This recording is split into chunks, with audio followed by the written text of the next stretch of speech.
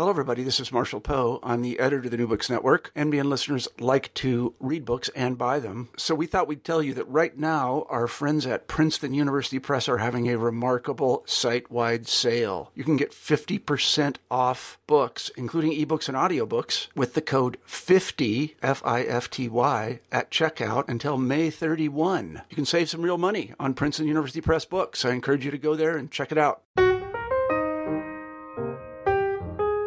Hello, everyone, and welcome back to New Books and Biography. I'm Mark Clovis, your host for the channel. Today, we're talking with Tim Brady about his new biography of Theodore Roosevelt Jr., entitled His Father's Son, The Life of General Ted Roosevelt Jr. Tim, welcome to the show. Thanks for having me. I wonder if you could start us off by telling us something about yourself. Sure. I live in St. Paul, Minnesota. I've been a writer for 25 or 30 years. I began as a fiction writer, went to the Iowa Writers Workshop where I studied, got my MFA, and moved up here 25 years ago and began a freelance writing career. And I've written for a number of magazines, and I spent some time working at the Twin Cities Public Television, particularly working on documentaries. We worked on a series in the 90s that was called Liberty, the American Revolution, which was sort of a Ken Burns style documentary history of the Revolution. When I left there, I got involved in freelance writing of history, and again, I wrote for a number of magazines and began writing books about 10 or 12 years ago, and the Ted Roosevelt biography is my third book that has a sort of World War II background to it. The first one was a history of an incident during the invasion of North Africa and Morocco called 12 Desperate Miles. The second was the story of Ernie Pyle and perhaps his most famous World War II column, which was written about a soldier who was killed at the Battle of San Pietro in Italy. And this one evolved out of the same sort of circumstances. My general interest in the war and looking for specific colorful characters and incidents that I could write about. Well, you make it very clear in your book that Ted Roosevelt is a very colorful character. In fact, you open it by describing him as a young boy in the Rough Rider camp in 1898 after his father's return from the Spanish-American War, and he's they're the process of wrapping up the unit. And you set him there as this young boy watching his father. You talk about the influences had upon him. And I wanted to start discussing the book by talking a bit about that. What sort of influence do you see Theodore Roosevelt having upon his son? Oh, his father, I think, was everything to the boy, the young Ted. I think that he admired him greatly, and there was a lot of hero worship involved. But his mother, too, was a strong influence, and both sort of guided young Ted into the life that he led. His father, again, was the heroic man, the guy that Ted saw from his father's office at that camp on Long Island after his heroics and at San Juan Hill. His mother was more of offered more of the Puritan background to him, but both influenced his decisions and his life and his sort of moral temperament. Mm-hmm. And that dynamic really stands out in terms of the patterns that you return to, and we'll be discussing those patterns in a bit. But I was also struck by another dynamic that you refer to throughout the book, which is the interaction between Ted Roosevelt and his siblings. And it was a family structure with which, many people are familiar with, but you go into greater depth in terms of talking about his half-sister and his brothers and his sister. And I was wondering if you could speak a bit to that, his brothers and his sisters, and whom was he particularly close with, and how did some of those relationships play out, especially as children? They had a very interesting family, as all of the literature and the recent television documentary reveals. And the children were individuals within the family, and they were sort of designated as such. Alice was the wild child. She was the half sister, the oldest, the daughter of Theodore's first wife, who died soon after giving birth to Alice, and Alice was subsequently left to be raised by Theodore's sister for a couple of years while he went off to his ranch in the West and communed with the cattle and nature for a while. Ted was the oldest boy. He was born next. He was followed by Kermit, and Ted and Kermit became a set of the matched pair as the older brothers, and Ted was viewed as the sort of solemn elderly brother who was a little bit Ted had a crossed eye from birth onward, and was small like his father, and had a bit of a chip on his shoulder because of these things. So Ted was always he was both the son who was expected to follow closely in his father's footsteps, but also he was the sort of picked on boy, or he at least viewed himself that way. Kermit was more of the artistic Roosevelt child, and he was thought to be more sensitive than Ted. The middle girl was sort of suffered from that status as the middle child, and she was close to Ted, but she was sort of offset from the two older boys and the two younger boys, Archie and Quentin. And Archie and Quentin were the other match set. Archie was kind of he was, of all the Roosevelts, he was perhaps the most dour, and he grew up to be kind of a depressive character, and had those traits somewhat from the beginning. And Quentin was the golden child, and Quentin was the child all thought had Theodore's brilliance, and all thought and people felt that great things awaited him when he grew up. Unfortunately, he never got that chance. Mm-hmm. And of course, because of the nature of the family, they grow up at different stages in Theodore Roosevelt's career. And that's one of the things that makes their childhood very different from so many other presidential children, whereas so many children of presidents usually are adults by the time their fathers have become president, their childhoods coincide with this period which Theodore Roosevelt becomes a national figure and then enters the White House. And as you describe, as Ted Roosevelt is growing up, as he's going to Groton and then to Harvard, it's happening while his father's in the White House. So he becomes a celebrity in his own right. He does, and so do the others. But Ted, I think, was at a particularly vulnerable age when all of this happened. He was he had barely arrived at Groton when his father was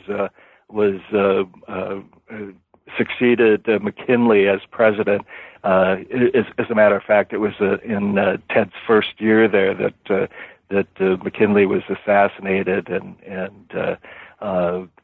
Theodore became president, and so it was, he didn't like the attention, and he continued not to like the attention for the most part in his adolescence and childhood.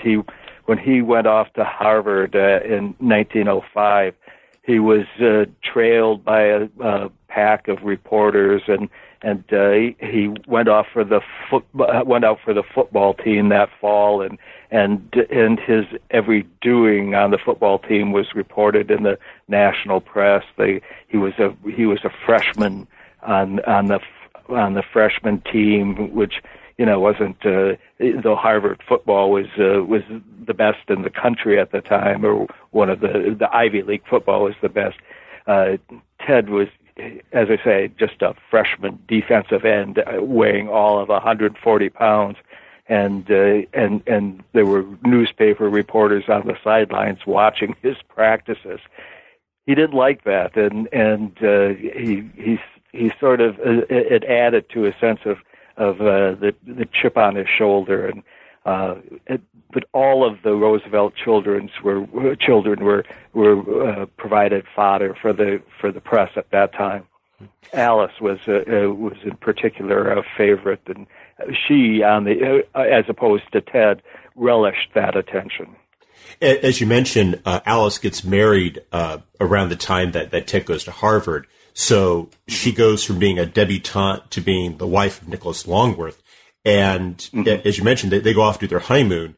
And it's almost as though that attention that she was receiving from the media then sort of shifts over to the next eldest, Roosevelt, which happened to be Ted. Yeah, and it was again a great burden to him, or it felt like a great burden. She went off on a tour to the Far East, and that took her out of the daily press for a brief while. Though via telegram, she was still making news on that tour. But that sort of meant that the press could focus on Ted, who was the eldest Roosevelt, and there he was at Harvard, and so reporters from the East Coast dailies went up and covered him. Mm-hmm. And his performance in school was not necessarily what one might expect, because his father, when Theodore Roosevelt was going to Harvard, he excelled academically. He did quite well. And yet you described that Ted at Groton and Harvard wasn't quite the academic star. What was his school experience like in that respect? He wasn't. He was a mediocre student, and he was also he kind of began sowing some wild oats while he was in school. He joined the clubs and started to go out and have himself a good time, and he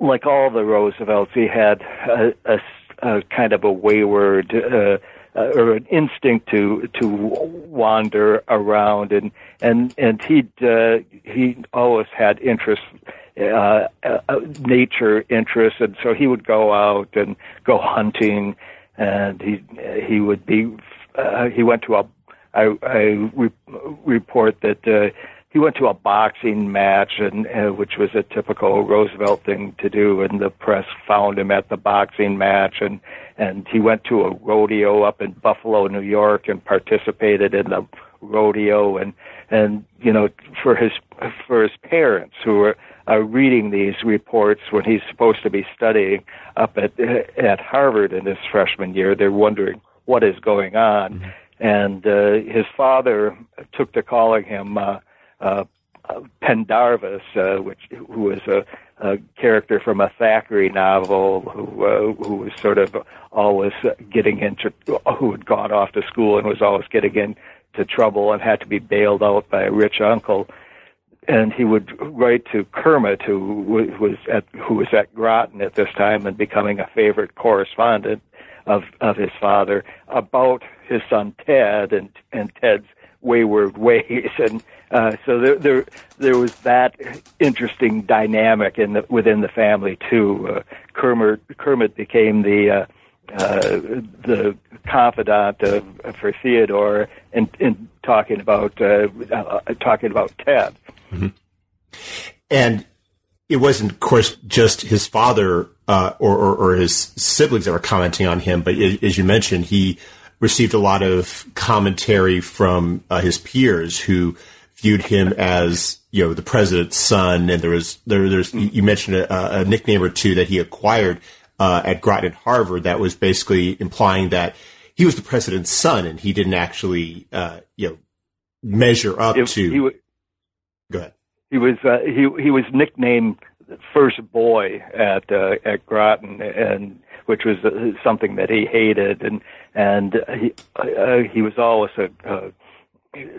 someone at that age quick to raise his dukes if he felt some umbrage at a slight, and that prompted yet another fight in his career. But he was he was a sensitive kid, and his response to this was usually he liked to wrestle, he liked to box, and his father was not averse to these things either, and he would sort of lecture Ted on the one hand about getting into trouble. On the other hand, he would write to Ted saying things like, I don't want you to pick fights, but I never want you to turn down a fight if it's necessary or you feel like you're defending principles. It's a bit of a mixed message there. A bit. Yeah. I also you suggest in the book that it's in a way it's almost at play with football, because when he's playing football at Harvard, you emphasize just how small he is relative to the other players, and how he compensates for that with this determination to really prove himself, and that's a dynamic that seems to be repeated throughout his career. On the one hand, he is the namesake of Theodore Roosevelt, who is this incredibly dynamic figure, the proponent of the strenuous life, and that comes with a set of expectations. And he, as you mentioned, he resents that, but at the same time, he doesn't seem to go in the opposite direction and reject that and become this laid back, dissolute figure, but instead he endeavors, as much as he might resent it, to live up to those standards. Yeah, and speaking of his football at Harvard, I read a chapter that's sort of devoted to one particular game that he played against Yale as a freshman. There was a famous photograph that evolved out of that game of him being helped to the sideline, battered and beaten. He's two teammates are propping him up. He between the teammates and his arms draped over them, and he looks like he's gone 15 rounds with Jack Dempsey, but he's being dragged from the field, and that was his character. This was after a game in which he was out there playing defensive end and getting just pounded by Yale, which had a much better team and much bigger team, but he continued to subject himself through this whole game to the pounding that he was taking until he was finally knocked out of the game. But just as you suggest, I thought that really suggested his character, and a character that would go on and on throughout his life. He was someone whose essential being to me was that figure, that guy who was willing to stand out there and take it for whatever the cause was, and the cause was usually related to his sense of who he was as a young man, as the son of Theodore Roosevelt. I remember this one letter you quote from that you cite when Ted's broken his nose again, and how he sort of shrugs it off by saying, well, it fixed the deviated septum for the previous time that my nose had been broken. I like that too. Yeah, it was actually a letter to his mother, who, but I'm sure his father would have appreciated the sentiment. He had to assuage his mother some way about the fact that he'd yet again broken his nose. So. Another example of that I thought you describe in the book of his unwillingness to, in a sense, exploit his status as the son of Theodore Roosevelt is when he leaves Harvard. And I was wondering if you could speak to what he does after he sets out after he graduates from Harvard and he goes on. His first adult job was on the floor of a carpet factory in Connecticut, and he took this job because he understood through having it drummed into him by his parents that he had to shape up, and he decided to do that by just going in at essentially a minimum, what we would call a minimum wage job, working on the floor of a factory, a carpet factory in Connecticut. And there are some asterisks that have to be attached to this, because he did so and had his taking this position reported on by the New York papers. So it wasn't as if he was an anonymous laborer going to work at, and he, this was the last year of his father's presidency. So he was still very much in the news, as were all of the Roosevelts. But yet he took this job, and he continued to work in this carpet factory for 3 or 4 years, moved with the company to a position in San Francisco, and actually acquired some skills in the business. He was said to have a good feel for carpets, which I don't know anything about the carpet business, but I understand that to mean that you to judge a good carpet, you have to be able to touch it and feel it and assess it. And the fact that he would learn something like that gives a sense of who he was as a character. He was someone who was willing to learn, willing to slog through a position to grow as a person. He was not willing to just trade on his name and let that carry him through life as he very well might have. I think it was one of his most admirable traits. He was never willing to do that. Again, I would put a little asterisk on that by saying everyone knew who he was, and he had that benefit, but yet he didn't push it, and it was really a great trait of his. This is also the time when he gets married and starts a family, and I was wondering if you could talk a bit about his wife, Eleanor, and the life that they started for themselves. Eleanor and Ted were, I think, a great match. Eleanor was this sort of a slow-eyed, petite young woman who had sort of a tough family situation, and complicated family situation. Her mother and father were divorced, and divorced, remarried, and divorced again, and so but Eleanor had a sort of a tough spirit and was an independent woman. They met when he was working on this carpet factory, and her family came from Wall Street money. Her father was a Wall Street lawyer, who, by the way, Theodore really disliked, she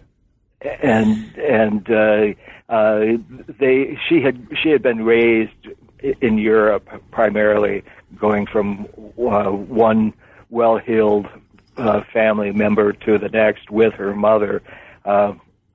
Came back to New York and went to finishing school. Met Theodore. They married, moved to San Francisco for 2 or 3 years, and then came back to New York when Ted took a job with a Wall Street firm and became a bondsman on Wall Street. And yet, as you explained, that is not initially what he wanted to go into, because when he's preparing to leave Harvard, he talks to his father about going into the military, and his father dissuades him. And so when he goes back to New York and he begins working on Wall Street, you describe how he also begins to get involved in the preparedness campaign. I was wondering if you could set the context a bit about what was happening during that period and Ted Roosevelt's entry into military life. During the beginning of World War I, Theodore became a quick and strong proponent for U.S. entry into the war, and Ted followed suit. And part of that impetus for Ted, anyway, entailed going off to a camp in upstate New York, where he began training for military service as an officer. These were camps that were were actually organized by a number of young college men, Harvard grads, as well as Leonard Wood, who was Theodore's co-commanding officer during the Spanish-American War of the Rough Riders. The idea was that they would college students or college men and Wall Street types would serve as an officer corps in the same way that the Rough Riders combined the Ivy League types with rough and tough Westerners to form a very democratic military corps. This and again, this is all prior to the U.S. entry into the war. It was the camps were established by and for people who were generally advocating for entry into the war and wanted to be prepared. They were Theodore and this company of men were terribly concerned that when the U.S. entered World War I, it would be unprepared, and they wanted to have a corps of young men ready and able to enter into the U.S. military to help lead the efforts in France. And this is one of the reasons why when the United States goes to war in April of 1917, Ted Roosevelt Jr. is able to be among the first contingent of soldiers who is sent to France from the United States. Yes, Ted had reached a role of leadership within this upstate New York camp and entered into the war, World War I, at the level of an officer, and he was a major at the start of the war because of his work training in these camps, and he quickly he was assigned to the First Division, which would become a famous division both in First U.S. Army Infantry Division, both in World War I and World War II, and he was one of the first to get to France. He was one of the first on the front lines. He was he was always very proud of his association with that 1st Division. Mm-hmm. And yet, even though he's going there and he is assuming a lot of the same challenges and sufferings that his men are, you also describe how he skirts the rules in a bit, and his wife skirts the rules. She goes over there just before a ban is placed upon wives going to France, and how they set up sort of a Roosevelt camp in Paris itself. Yeah, and Eleanor arrived almost simultaneous to Ted in 1917. And Eleanor had one of the places that she had lived as a young girl or passed through with her mother was with an aunt's house in Paris, not far from the Champs-Élysées, she took up residence there and established.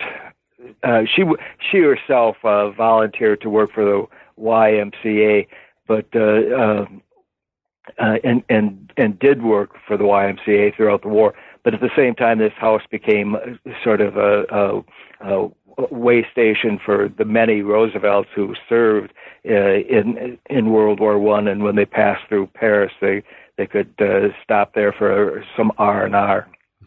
And among those Roosevelts, of course, were all 3 of Ted's brothers. Yes. Quentin and Archie and Kermit all passed through, as did Ted. All 4 boys were proud members of the U.S. Army, and actually Kermit began service with the British forces in the Middle East, but he wound up back in Europe, serving in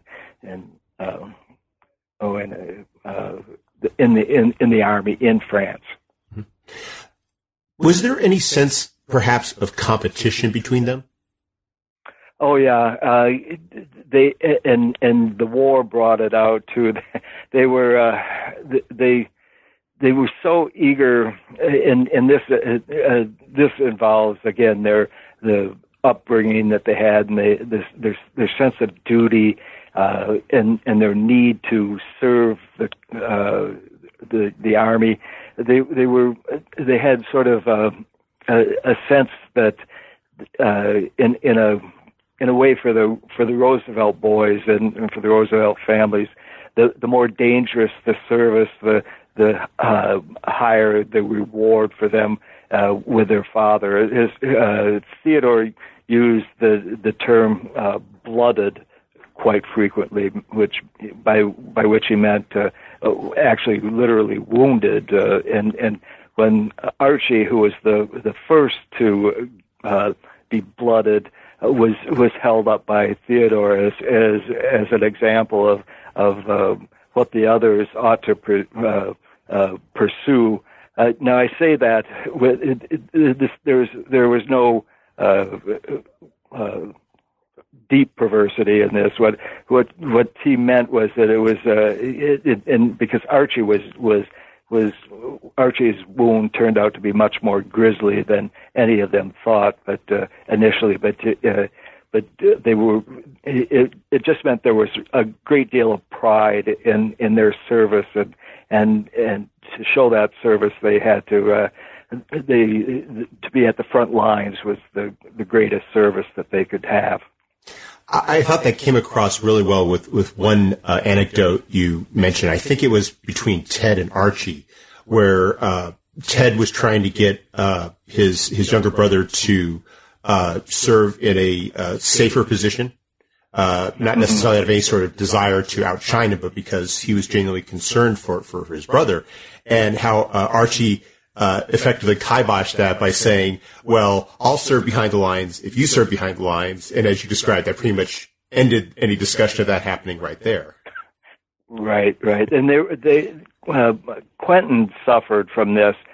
because with the ultimate price. And I don't want to assign blame to any particular Roosevelt in this, but Quentin was terribly concerned through his first months of the war that he was not getting out into the combat the way the other brothers were. Quentin was a part of the fledgling Air Corps. The Air Corps was sort of stranded without any American-made planes. They couldn't get French planes to practice fly, and they subsequently couldn't get up in the air. So Quentin was grounded through from his arrival in France all the way into the middle of 1918, and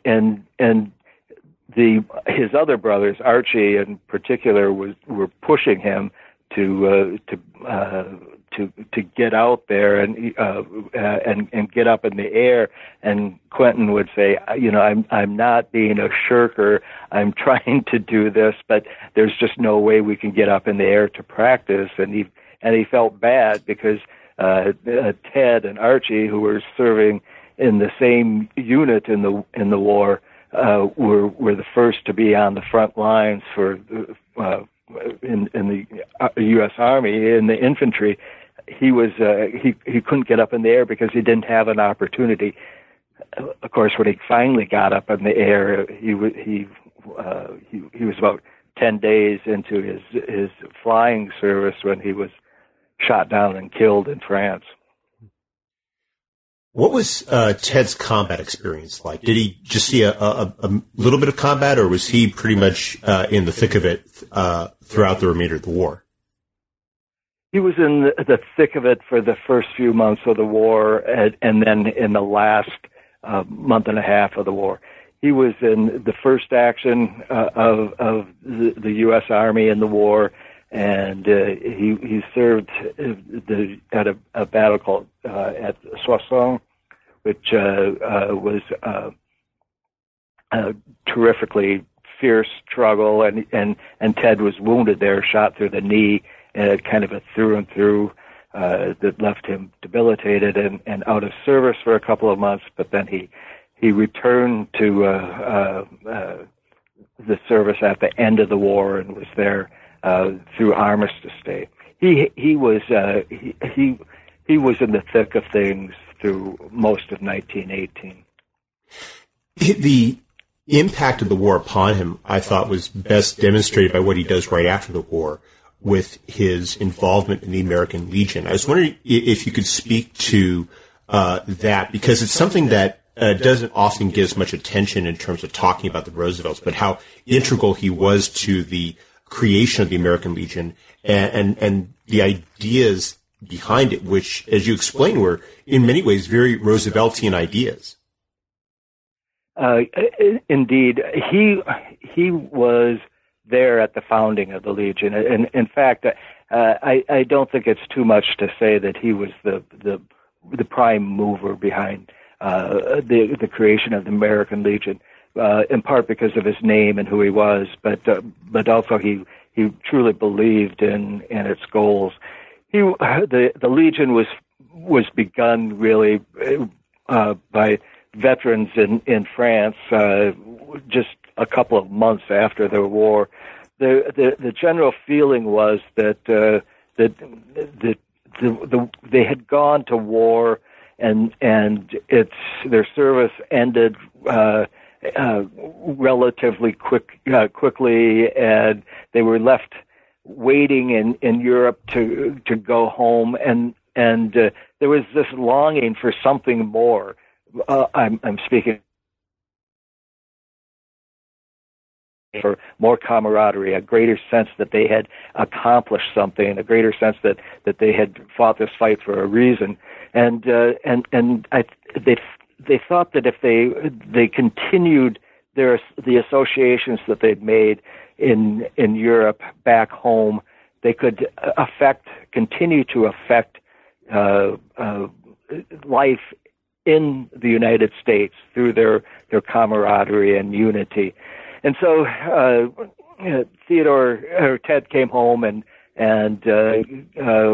after initial organizational meetings in Paris, and they continued organizing in the U.S. and the spring of 1919, there was a big meeting in St. Louis at which Ted was the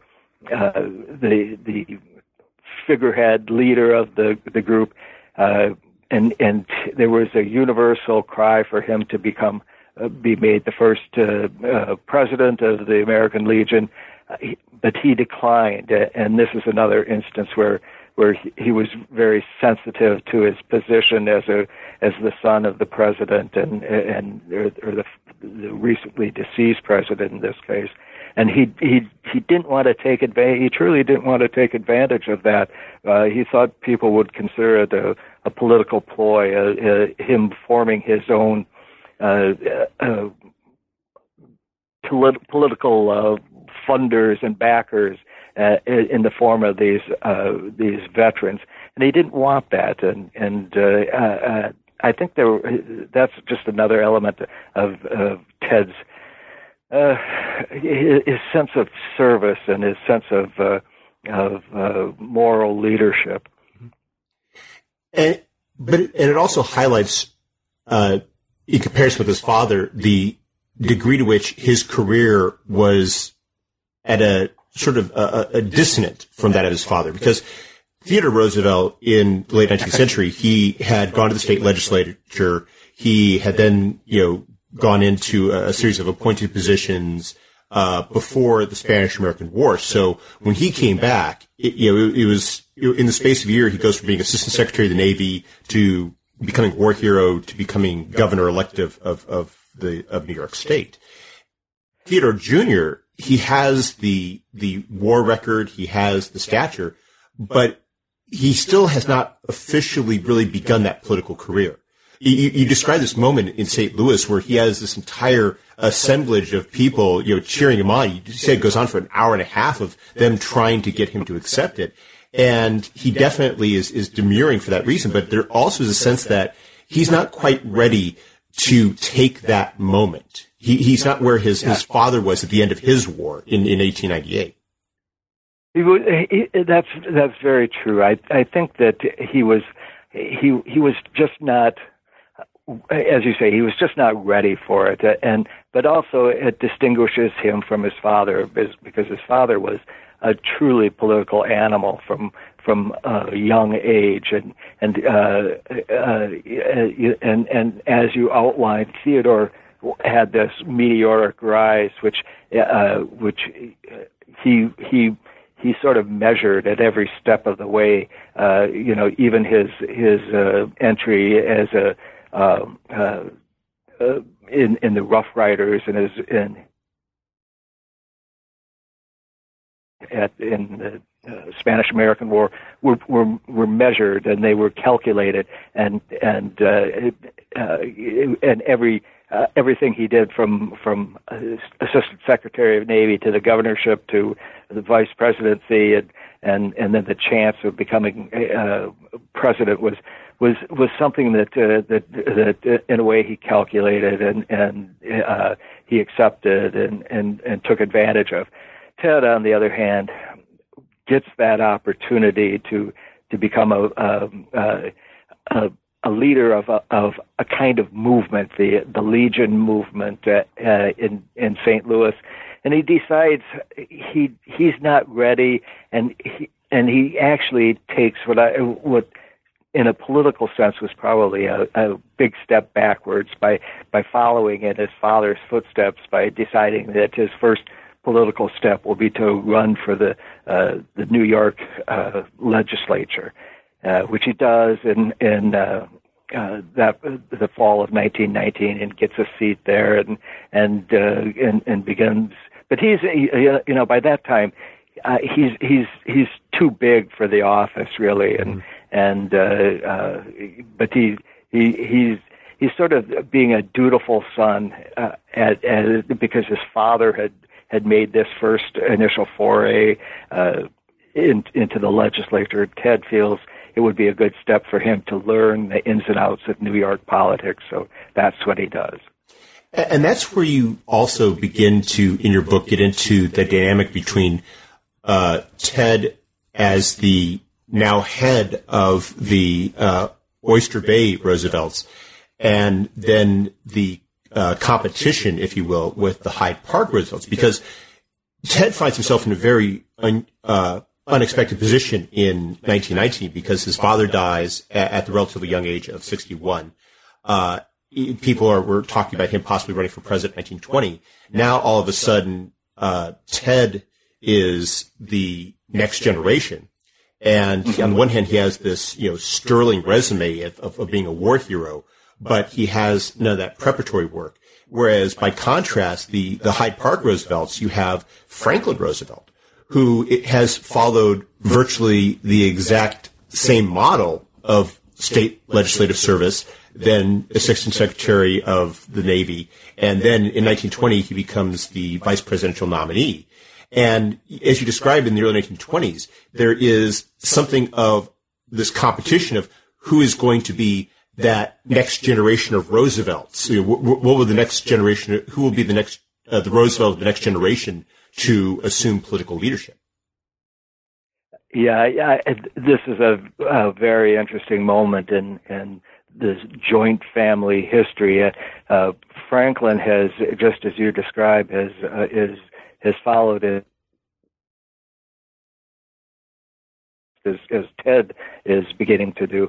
And Franklin has been the Assistant Secretary of Navy through World War I. Under Woodrow Wilson and a Democrat, and in the summer of 1920, the Democratic Party chooses Franklin to be the next vice presidential candidate on the party ticket, and suddenly the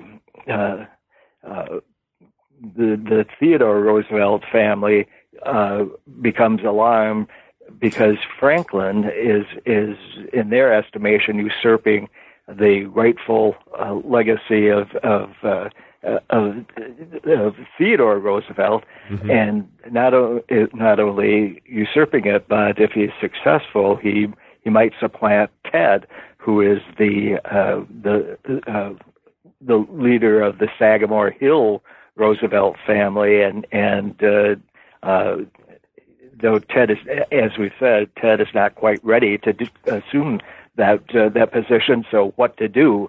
And as Franklin goes out on the hustings, running for vice president, and it's to back up a moment, it should be said that the Democrats are not exactly innocent about nominating Franklin for this position, because they're well aware that there are many people out in the electorate who will assume that Franklin is just one of those many Theodore Roosevelt boys who were running around the White House a few years ago. And so the Democrats are trying to take advantage of it, and the Republicans are saying, what should we do to counter this? And they ask Ted to go out and trail Franklin and be the truth teller and be the true Roosevelt to his fifth cousin faker. And of course, Franklin Roosevelt loses in 1920, and Ted receives he's rewarded for his efforts by becoming Assistant Secretary of the Navy. And then, of course, in 1921, Franklin comes down with polio. And so for a period of time, it looks as though Ted is in the proverbial driver's seat. And that he is well on his way to the White House. But then you describe what happens in 1923 and 1924, which really seems to throw a wrench in the plans.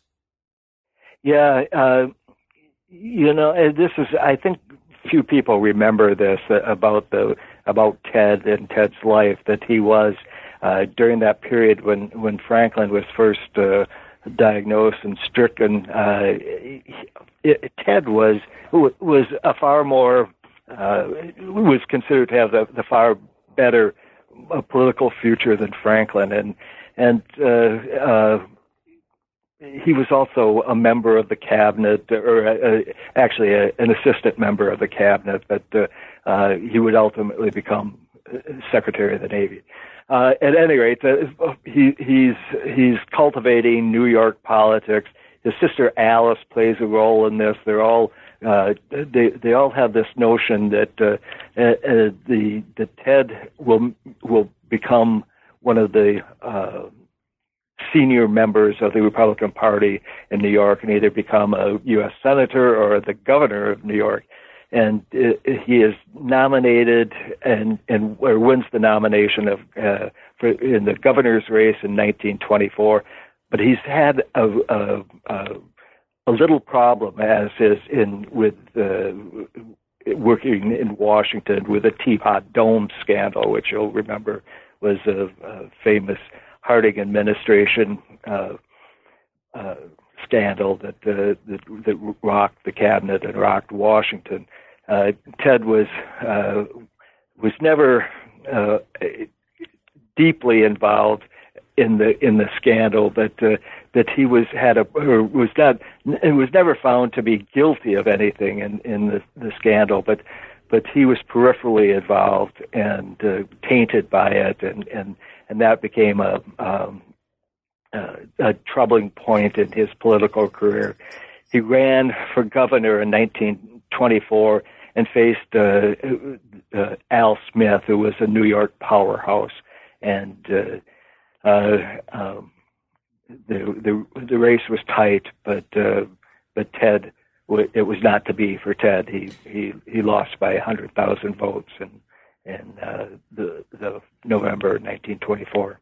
And you described that one of the most dramatic aspects of the campaign was that during the campaign you had a sort of a bit of public theater in which there was a car being driven around with a teapot attached to it, and that just to make sure, as you point out, to make it clear that the words Teapot Dome were written on the side of it to remind voters of this unsavory association. And what made it so especially bitter was who it was that was driving it. It was bitter and surprising. It'll be surprising for many people. Eleanor, Franklin's wife, same name as Ted's spouse, by the way. And a more direct relation to Ted than Franklin was. Oh yes, I should say that. She was Ted's first cousin, the daughter of Eliot, Theodore's dissolute brother, who had died as a relatively young man and left Eleanor orphaned. At any rate, Eleanor and Franklin married, and Eleanor grew up around the Theodore Roosevelts, and there were a lot of interconnections and a lot of associations. Alice and Eleanor were, as a recent book title called them, hissing cousins, and so Eleanor was always around the family.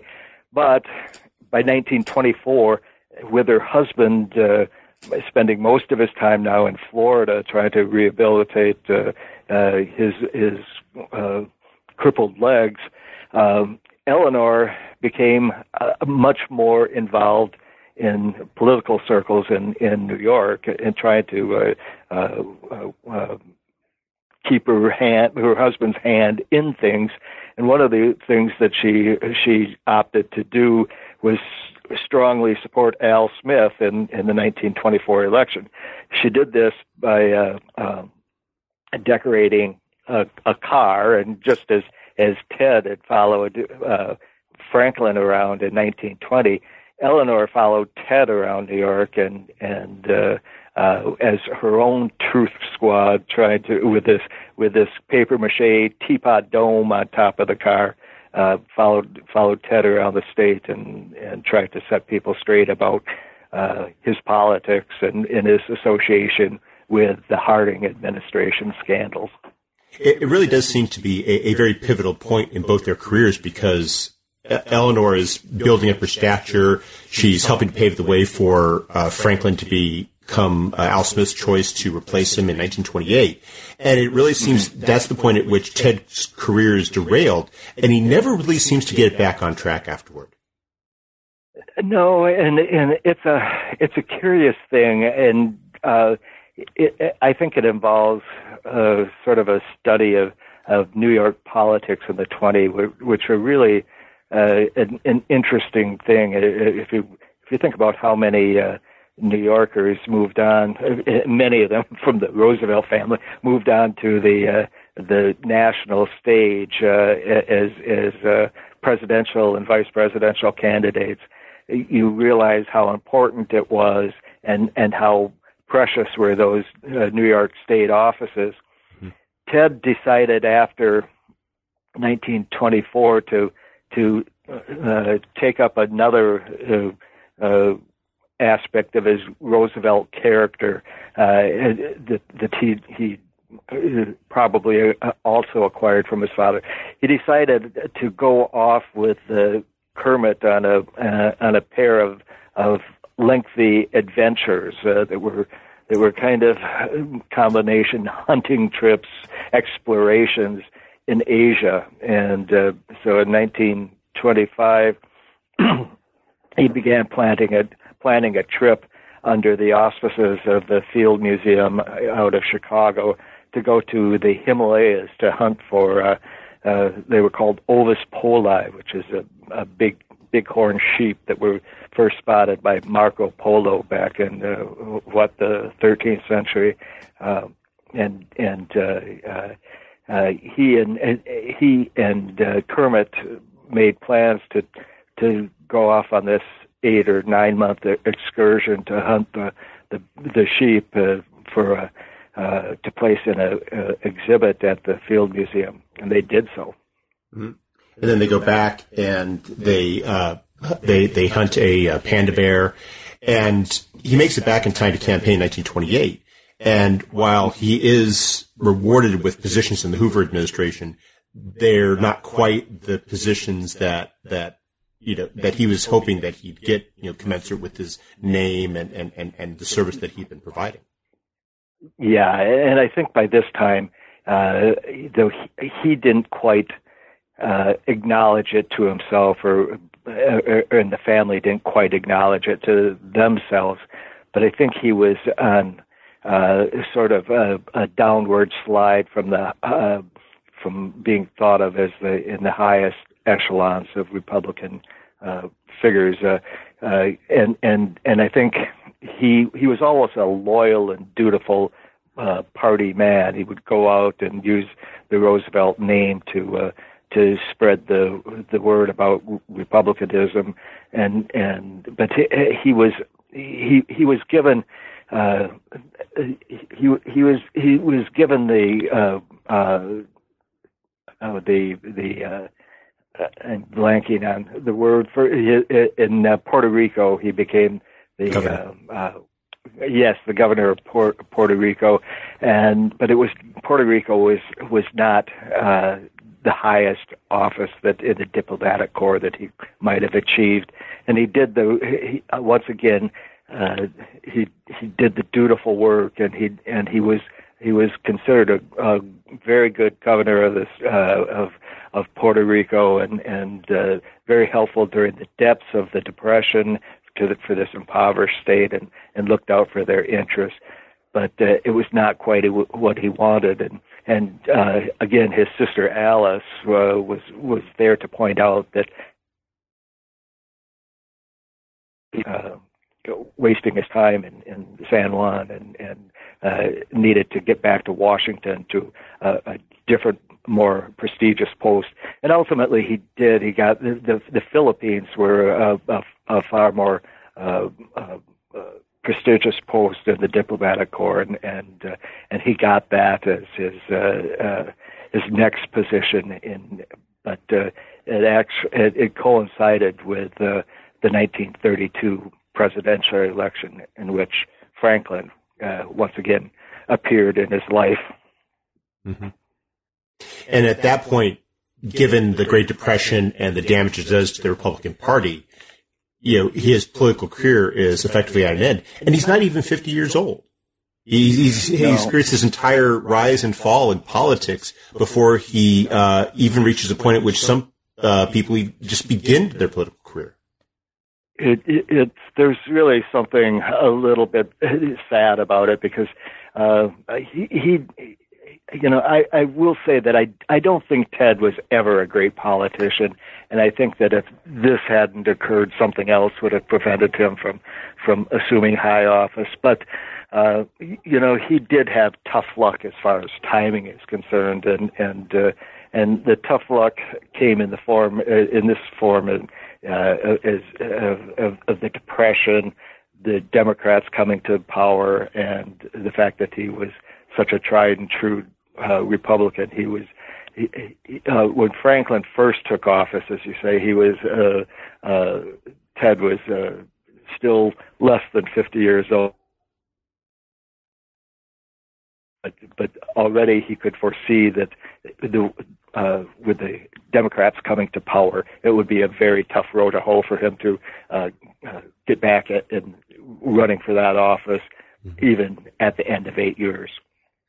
And yet he doesn't stay out of politics altogether, and this becomes especially clear as the decade comes to an end, and you have the specter of war rearing up again in Europe, and Ted Roosevelt steps up and gets into steps onto the public stage once again. What position does he take with regard to the war in Europe? Well, he got outside the mainstream of history, I think. Here, he became a member of the America First movement, and he did so in part because he simply was still continuing war with Franklin, but also there were there were convictions involved, and he just felt convinced that America, the U.S., should not become involved in European conflicts, and this was something that he had become convinced of after the First World War. That he was not an isolationist, but he just did not think that American might should be committed lightly to European wars. He was, and I want to be clear that he was not. He did not love history, and Hitler was never a proponent of fascism or Nazism, and actually his sympathies were always with Great Britain in the initial stages of the war. Yet he didn't want to commit U.S. blood and treasure to the campaign. There were a lot of people in the U.S. at the time who and not just isolationists and not just conservatives, who were America Firsters. There was a strong movement on the left, progressive movements who also resisted efforts to get into the war. That's not to make excuses for him, but just to explain that it was a pretty large and widespread movement at the time. Yeah, it's interesting that in that respect, his position with regard to the Second World War is diametrically opposite of his father's in 1916, 1917 with regard to the First World War. And so too is their experience of stepping up and serving, because Theodore Roosevelt had tried to, as you describe in the book, get a command of a regiment when the U.S. went into war in 1917. Ted, after Pearl Harbor, seeks a command, and unlike his father, he gets one. Yeah, it is very ironic that their positions were so changed over that course of time. Ted's position, and Ted shared his father's sentiments during at the start of the First World War and before. as suggested, Ted's ideas about World War II changed drastically. And just as you say, he at the same time, the Roosevelt family was so committed to service that there seemed to them no contradiction. There seemed to Ted no contradiction in volunteering for military duty at the same time as he was fighting in the America First movement to stay out of the war. He just didn't see any contradiction in that because he was so committed to service and to the idea that if this came to a necessity, if war came to a necessity, he was going to be the first in line. He would always be first in line. And this was a sentiment that was ingrained in him by his father and by his mother from childhood onward. And when you say he's first in line, you're not just speaking metaphorically. You describe a very active war for him. And I was wondering if you could explain a bit as to what positions he served in during the war and some of the people that he dealt with during that service. He was a remarkable figure in my estimation, as far as his absolute need to be up front and out front and with his troops and as a commander. He was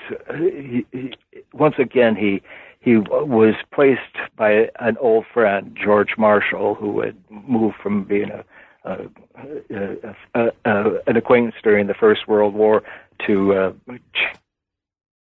the U.S. Army in the Second World War. Marshall appointed him as assistant divisional commander assistant commander to the First Division, and Ted was assigned to all of the major campaigns at one time or another, working with the First Division. The commander of the First Division was a man named Terry Allen, a very colorful character, and they were in Operation Torch, which was the invasion of North Africa, and served throughout the North African campaign. Ted was at the front lines in Sicily. It was part of the amphibious invasion of Sicily in the summer of 1943.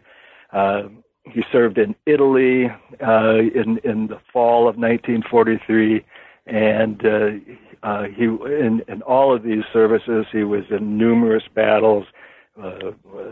Was again at the front lines at actions in North Africa, front line through the course of the campaign through Sicily, and then in the spring and late winter of in 1944, he volunteered and was a persistent bug in the ear of his new commander, a man named Tubby Barton, in a new division, the 4th Division, to become a part of the invasion of Normandy in June of 1944. He famously becomes the only American general to land at Normandy on the first day of battle, and you describe this very dramatic scene that's been fictionalized and is to a degree controversial as to who said what at that moment. But this famous moment where he's landing at Utah Beach and he discovers that things didn't exactly go according to plan. Yeah, he at 56-year-old gimpy general, canes his way. He's carrying a cane to help assist him out of the landing craft at Utah Beach, and he spends much of the morning going back and forth directing troops on the sands of Utah Beach. But as he gets out of the craft initially, he and his compatriots discover that they have landed in the wrong spot on the beach. And Ted and the commanders of the other commanders at the beach gather to determine what to do, and they're hovering behind a tank just off the beach, and looking at maps, looking for the causeways that are going to lead them off the beach. And one of them, and Ted is always given credit, but it may be because he was just the most distinguished figure there, said, well, whatever the case, the war begins here, and they proceed from there. The gimpiness you very famous. Yeah, it was. I first encountered it when I saw it on The Longest Day when Henry Fonda played Ted Roosevelt, and he just has him sort of throwing it as an offhand, casual comment. Yeah. Henry Fonda, by the way, not an exact replica of Ted Roosevelt. You have a picture in your book, which I thought was very striking, which is you have Ted Roosevelt standing next to George Patton, under whom he also served. And you have George Patton, who's towering over this very diminutive Ted Roosevelt. I love that picture, yeah. You mentioned the gimpiness, though, and that really gets to what happens at the very end, which is that by this point, as you described, Ted is not in the best of health, and it's not just the gimpiness caused by his old war wound from World War I, but he's suffering from quite a few other maladies as well. He has heart disease. It's undiagnosed heart disease, but he has it, and he has, just prior to arriving at England in preparation for the invasion of Normandy, he's hospitalized with a serious case of pneumonia that keeps him in the hospital for a full 3 weeks prior to going on to England. The pneumonia strikes him as he's en route from Italy to England. He also begins to have some chest pains, and these he confided to his son, another Quentin, who was served with Ted throughout North Africa and into England. Just on the eve of his death, Quentin wrote about it to his mother after Ted's death.